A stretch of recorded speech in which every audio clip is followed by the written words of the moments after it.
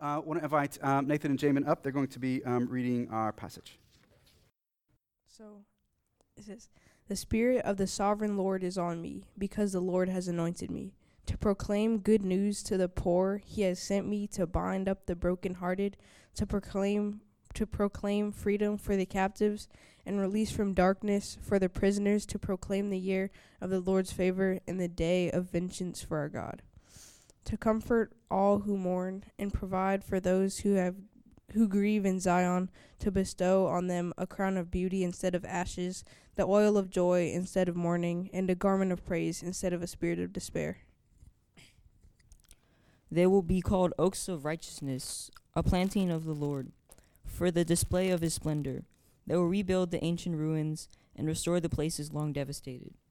They will renew the ruined cities that have been devastated for generations. Strangers will shepherd your flocks. Foreigners will work your fields and vineyards. And you will be called priests of the Lord, and you will be named ministers of our God. This is the word of the Lord." All right, so now we're going to pray. So, Jesus, I just want to say thank you for all you've given me this year and all you've shown me and Jamin. Just that I pray that everyone's 2020 will either be better, or if this was a good year for some people, that, it'll just get better. Because we've just grown in our faith, I guess. I don't really know, but just I pray for a good coming into 2020 and a good exit out of 2019. In Jesus' name, amen. Amen. Amen. Thanks, guys. Can we give a hand clap for these two?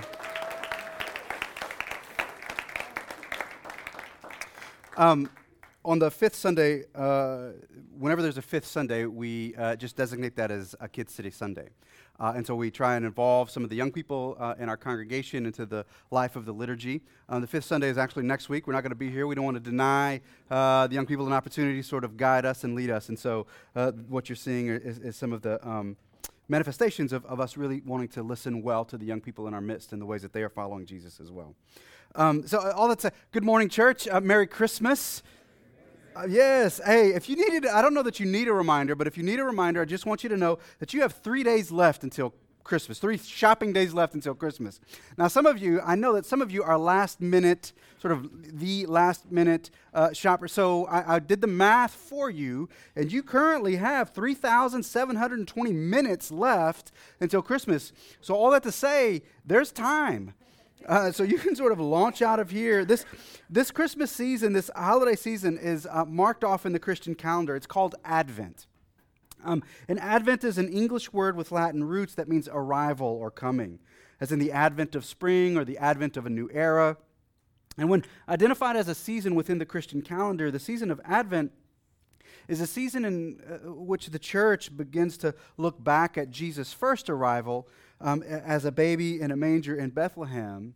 And looking back at that event, we remember that the God of the universe took on flesh and blood and became a human in the form of Jesus. Jesus lived among us. He lived as we did. He taught us about God's kingdom and demonstrated what God's kingdom would look like in our midst. Jesus, who gave up his life as a sacrifice for our sins and the sins of the world on the cross. Jesus died but was raised to life, signaling to us and to the world that all of sin was defeated.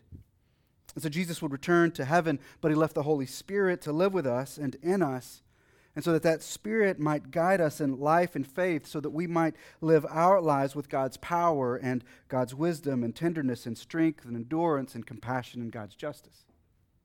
So what Advent is it's the season when we look back at Jesus' first coming to the world.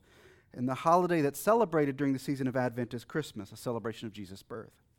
Advent is a looking back. It's the 4 weeks leading up to Christmas. But it's also a looking forward, because Jesus said that he would come again, and when he returned the second time, he would finally and completely and faithfully complete and finish all that was begun. He would finish all the healing, all the restoring, all the renewing, all the fixing that he began when he was here the first time. And that we are to continue doing this now, those of us that follow Jesus and have his Spirit living with us in anticipation of when he comes again. And so Advent is a looking forward to the day when Christ returns. And as we move through this Advent season, the guiding theme for us this year has been anticipating Advent. We've been looking back at the ways that our spiritual forefathers and foremothers in the Old Testament, particularly in the book of Isaiah, anticipated the coming of Jesus and the end-breaking coming of God's kingdom. And our hope in looking back at this in the book of Isaiah and the ways that the saints lived faithfully in anticipation, we might find wisdom on how we ought to now live as we anticipate the next coming of Jesus. We want to live as an Advent people. And that means that we live as those living lovingly and joyfully and hopefully and peacefully in anticipation of the day when Christ returns and sets all things right and makes all things new and makes all things just. So this morning we're going to be looking at Isaiah 61, a passage that describes for the people of God what life would look like when Jesus comes, and that describes for us today what it will look like when Jesus returns. And so to get us thinking about Isaiah 61, I want to invite Kid City Director and Minister Extraordinaire, Nikki Wiggins, to get us kicked off. Good morning. I'm Nikki. I am happy to be here and be bringing part of the word. So I'm going to start with a story. The kids have been talking about Christmas and like what that means, and we're learning like it doesn't mean we're waiting for gifts, right? We have talked about what the real gift of Christmas is and things like that. So I'm going to tell you about the best gift that I have given someone, right? So I was about 10 or 12 years old, between those ages, and my parents gave me money to go shopping to buy my Christmas gifts. And so I got everybody out of the way except my dad. And he was like, "You don't have to buy me anything, but if you know me, you know that gift giving is one of my love languages," right? So I was like, "No, I will find you a gift that you will love, and I'm going to get it." He said, "No ties, no undershirts, no underwear." And I was like, "Oh my God, like I don't know what to do." So I was in Walmart and I was walking, I was like, I found it. I found the perfect gift. It was a manicure set in a leather case, and all the utensils were like this really pretty shiny gold, right? And so I get home, I'm super excited to show my sister and my mom, and my sister's like, "You bought that for Dad?" And I was like, "Yeah, like this is gonna be a great gift." And she was like, "I cannot believe that you bought him this manicure set for Christmas." And I was like, "Well, what'd you get him?" Whatever. So, but I cried. I was like, my sister like drugged me, y'all. It was real bad. And so like I cried, and I was like, it was no more time to get him a gift. And I was like, well, I'm just wrapping, and I hope he likes it. Well, he loved it. And so I called him yesterday, and I was like, "Dad, do you remember the leather manicure set I bought you?" And he goes, "Yeah." And I go, "Was that a good Christmas gift?" He was like, "Yeah, I still use it till this day." And I was like, "Oh," he was like, "I have all the pieces. The leather's a little worn, but I have, like, it was a really good gift." And I said, "Do you remember Courtney dragging me," my sister, "about buying you this gift?" And he was like, "Yeah." And I was like, "You still have all the pieces? You still use it?" So I called my sister. And I was like, "That was a good gift. How dare you mock me when I am 10, 12 years old? But I want you to take a few minutes, 3 minutes, how about that, to tell your neighbor what's the best gift that you have given someone, and why was it the best gift that you think? So what was the best gift you've given someone? Go.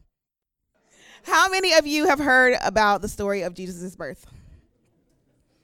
How many times have you heard it, you think? A bunch? A whole lot? 10? A million? 100? Yep. We're going to hear it again today. But I want you to listen and maybe hear something that you may not have heard before. So I pray that your ears are open and your eyes can see.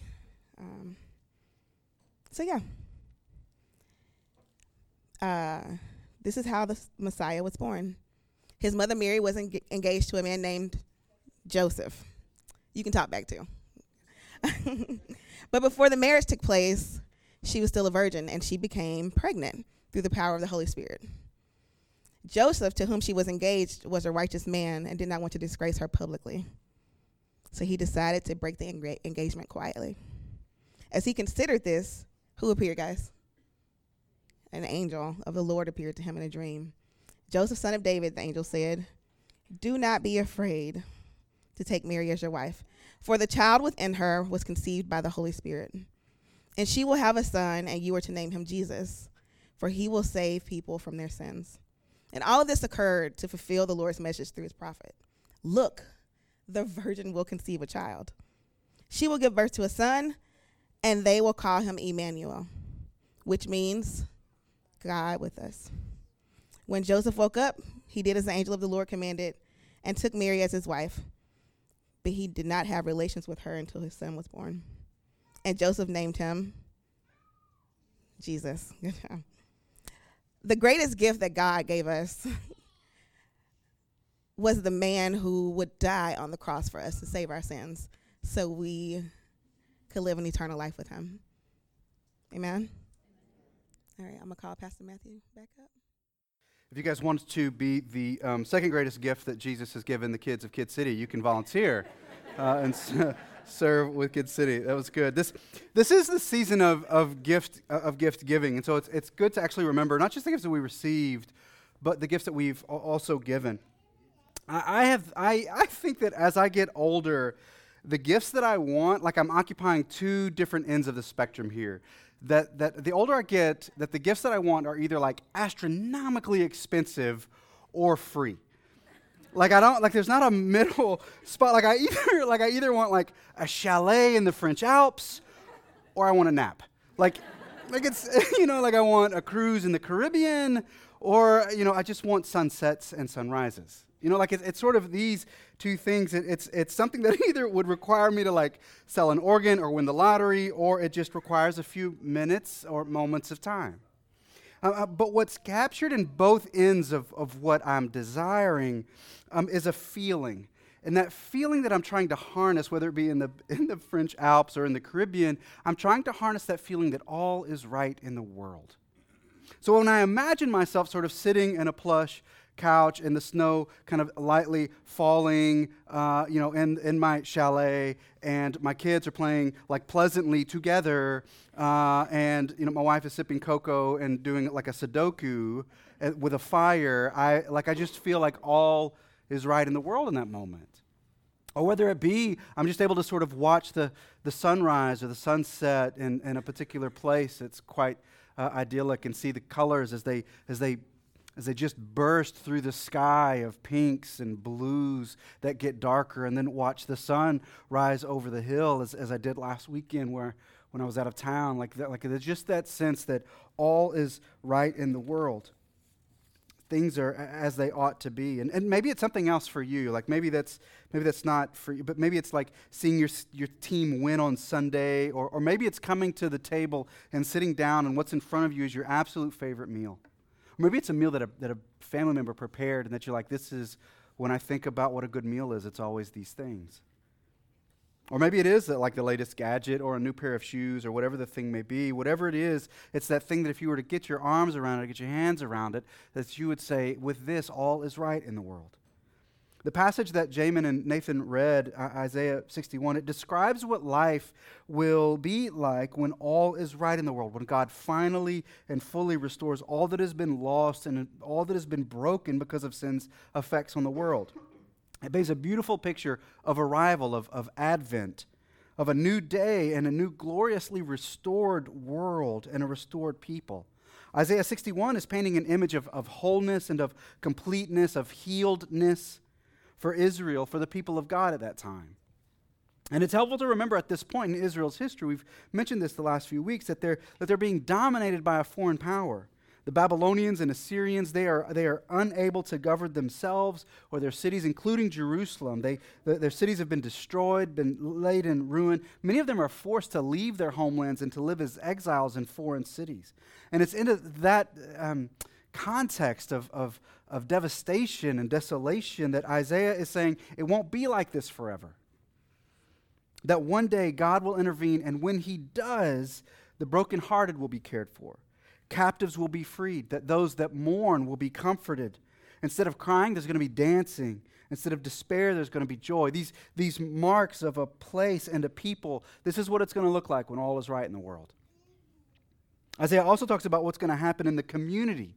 That these effects of God's arrival into our neighborhood isn't just for us individually, but it's actually for us communally. In verse 4 of Isaiah 61, he says, those that have been mourning, those that have been ground down, those that have been experiencing violence and poverty, they will rebuild the ancient ruins and restore the places that have been long devastated. They will be the ones that renew the ruined cities that have been devastated for generations. He says that the places, not just the people who've been damaged by oppression and war and violence and sin of all kinds, but the places will be rebuilt. Restoration is spiritual for sure, but it's not just spiritual. It's physical. It has real world implications. A couple of months ago in Kid City, the kiddos were looking at passages like Isaiah 61 and others that talk about the ways that God will renew our world and how the gospel affects the lives of people and affects the places that people call home. They listed out things that for them represented sort of ruin and devastation and pain. And they wrote them on these construction paper, and they illustrated them on banner paper. And we have some images of it. They listed, in their Sunday school class, they listed things like hunger. They listed things that represented when people don't have enough to eat, especially the 736 million people worldwide that live in extreme poverty or less than $1 a day. They wrote that out on one Sunday. They wrote out things like homelessness, recognizing that families and individuals are experiencing homelessness. In D.C. alone, over 6,500 people. They listed out and illustrated aspects of violence. Violence in our city and violence globally, outbreaks of an epidemic of violence and the ways that ravages a place and a people. And then they listed for the ways that children aren't cared for or aren't shown compassion, whether it be because of a breakdown in education or families or systems and structures that provide safe haven for children when they're vulnerable. But what was also inspiring is that the children in Kid City is that they spent time doing two things when they listed this out. The first was that they spent time praying for the issues that they wrote down on the paper and that they illustrated. And then second, they spent time considering and imagining how they could respond to the needs that were on their hearts as an expression of anticipating Advent. They said, here's a way that we could respond. Here's a way for us to live into the reality that one day Jesus will make all things right and new and just and true. And until then, until Jesus returns, what it means for us as followers of Jesus, as the church, that we're to be an instrument, that we're to be a sign and a foretaste of that great day of renewal. That we're to be an instrument, that we're to be used by God, by the Holy Spirit, to participate in the renewal and the redemption that will ultimately come through Christ. We're to be an instrument. We're also to be a sign. We're to be a signpost to each other and especially to an unbelieving world that hope and healing and health and justice and righteousness is on the way and it's possible. And that we're to be a foretaste. That as we, together as a community of faith, we're to embody the compassionate and right setting for which we ache. And in so doing, be a foretaste of that great banquet that Jesus promised. The connection between Isaiah 61 and Christmas is actually made through Luke 4. In this passage, Jesus preaches his first sermon in a synagogue in his hometown. This is, you see, right after Jesus was born in Bethlehem, he and his family, they have to flee to Egypt because of a wicked king's decree that all male children were to be killed. It was an infanticide, a child killing, that became the law, that became the public policy of the land. And so Jesus is born in a manger in Bethlehem, and then Mary, Joseph, and Jesus are on the run because of sin and violence and oppression. But they would later return to Israel when the wicked king died. And they settled in the town just north of Bethlehem called Nazareth. And it was here that Jesus was raised, and it was here where he grew up. Nazareth, it certainly wasn't a huge town then. It's not a huge town now. Right now, it's actually about half the size of Southeast D.C. And so Joseph and Mary and Jesus, they would have been well known by those in that town. Jesus would have been watched by neighbors as he grew. They would have known who Jesus was because they would have watched him as he was educated, as he went to school. They would have watched him play. They would have watched him sweat. They would watched him and his friends. They would have watched him learn the carpenter's trade from his dad. Jesus' life would have been a bit on display, as it can be in small towns. In much the same way we watched our own kids grow up here in Kid City, as we watched them play, as we watched them learn, as we watched them be baptized, as we've watched them in athletic pursuits and academic pursuits here as a church. We've watched you go and come back from summer camp and Kid City camps and other things. It would have been similar for Jesus. And yet after growing up, Jesus then comes back to this same synagogue, presumably the synagogue that he would have grown up in, and he begins preaching. And what he says in Luke 4 is the same thing that Isaiah says in 61. Luke chapter 4, verse 16, he, Jesus, went to Nazareth, where he had been brought up, and on the Sabbath day he went into the synagogue, as was his custom. He stood up to read, and the scroll of the prophet Isaiah was handed to him, and unrolling it, he found the place where it is written. He unrolled it all the way to Isaiah 61. And he read, the Spirit of the Lord is on me, because he has anointed me to proclaim good news to the poor. He has sent me to proclaim freedom for the prisoners and recovery of sight to the blind, to set the oppressed free, to proclaim the year of the Lord's favor. And then he rolled up the scroll and gave it back to the attendant, and he went and he sat down. And the eyes of everyone in the synagogue, they're watching him. That's Jesus. And he began saying to them, today, this scripture, this Isaiah 61, is fulfilled in your hearing. What he was saying is, I'm the fulfillment of this. Jesus preaches Isaiah 61 to those, he says to those that are gathered here, I'm here to set things right. In me you will find the freedom. In me those that are blind will find sight. In me those that are bound up will find liberation. In me comfort is found, beauty is found, joy is found, splendor is found. And he's saying that he's the fulfillment of Isaiah's prophecy. And as much as anything else, I think for us that live in between these two Advents, this actually is the purpose for Christmas and for Advent. For us, it's to remember that Jesus is the one that we've hoped for and that we've longed for, that in him we find our hope for the renewal of our souls and the renewal of all things that ail our world. This was the gift that Jesus was giving. This is the gift that he gave that Christmas, that first Christmas, and the gift that he extends to us in every Christmas and actually every moment of every day. The gift of relationship with him and the gift of joining with him in the renewal of all things. This gift that Jesus gives and this invitation, it's actually bound up even in the greeting that we extend to each other this time of year. When we say to each other, Merry Christmas. Christmas, I don't know if you ever thought of what is that word? Where does it come from? But Christmas is actually an Englishized version of a Latin phrase for Christ's Mass. So if you think Christmas, it's just sort of they put Christ's Mass together and you follow me? Christmas. Good, perfect, great. Mass is a religious service. When you hear I'm going to Mass, it's a religious service. It's often associated with the Catholic Church. I'm going to Mass. And the word Mass, as a religious service, it's actually a phrase that was uttered by the priests at the conclusion of the service.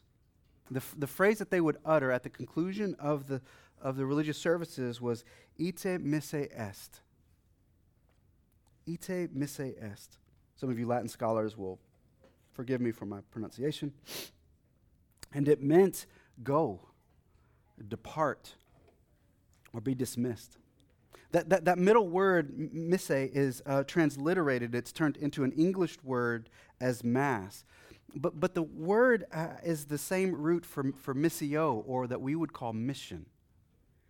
Meaning that when the priests would pronounce over the congregation that was gathered there to remember the life and teachings and work and death and resurrection of Jesus, when the gathering was finished, what the priest would pronounce over the congregation is a commissioning. Ite misse est, reminding them that what is next for them is their misse, is their missio, is their mission to join Christ in the renewing work of all things in the world. His work of proclaiming good news to the poor, his work of freedom for the prisoners, of dismantling oppression and giving beauty for ashes. That the concluding statement was a commissioning to go and be on mission with the Christ that was born in a manger. That's the original meaning of Mass, of Christmas, of Christ's Mass. It's a word that has bound up in this gift to remember that Jesus is the hope of our lives, that Jesus is the hope of our city, that Jesus is the hope of our country, and in him rests our longed-for hopes. And Christmas, Christ's Mass, is an invitation to join him in clothing the naked, in feeding the hungry, in caring for the prisoner, in providing refuge for the foreigner, because it points to the day, that full day when we see the full advent of Jesus again. And while we are here, while we anticipate the advent of Christ's return, the way that we live faithfully is to be instruments, signs, and foretastes of God's inbreaking kingdom. That's Christmas. That's Christ's Mass. That's his gift and his invitation to us. And so my prayer for us this week, and not just this week, but forever, church, is that we let this good news, this gift and invitation, shape the way that we see this holiday that happens this week. That we see our nativity sets different, with greater regard and deeper depth. That we sing these Christmas carols with a deeper sobriety and a richer hope. And that we look each other in the eye and we say to one another, Merry Christmas, with joy and with commissioning each other into Christ's world to join with God in the renewal of all things. Amen. And Merry Christmas. Let me pray for us.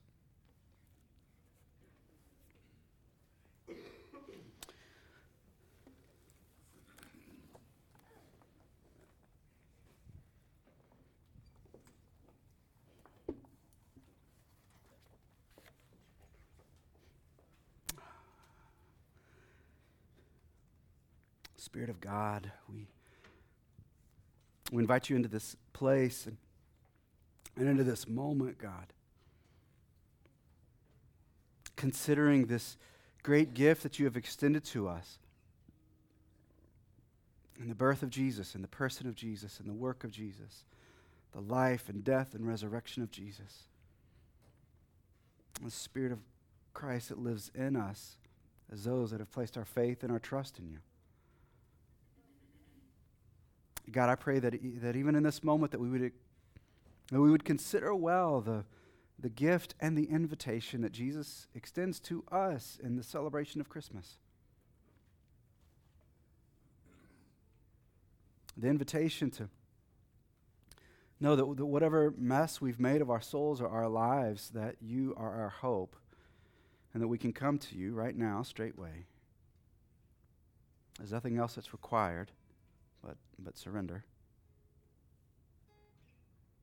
And God, for others of us, it's not our own individual lives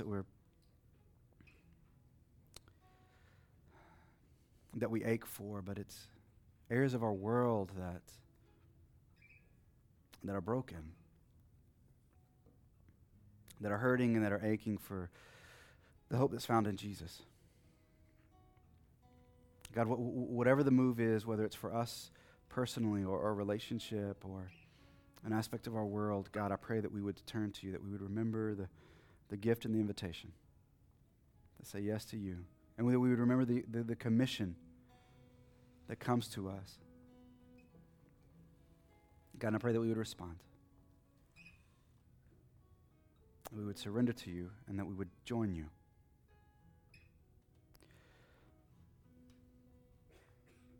And that this Christmas would be a new chapter for us, a new season for us in life with you. I pray these things in the name of the one that was born in a manger. I pray this in Jesus' name, amen.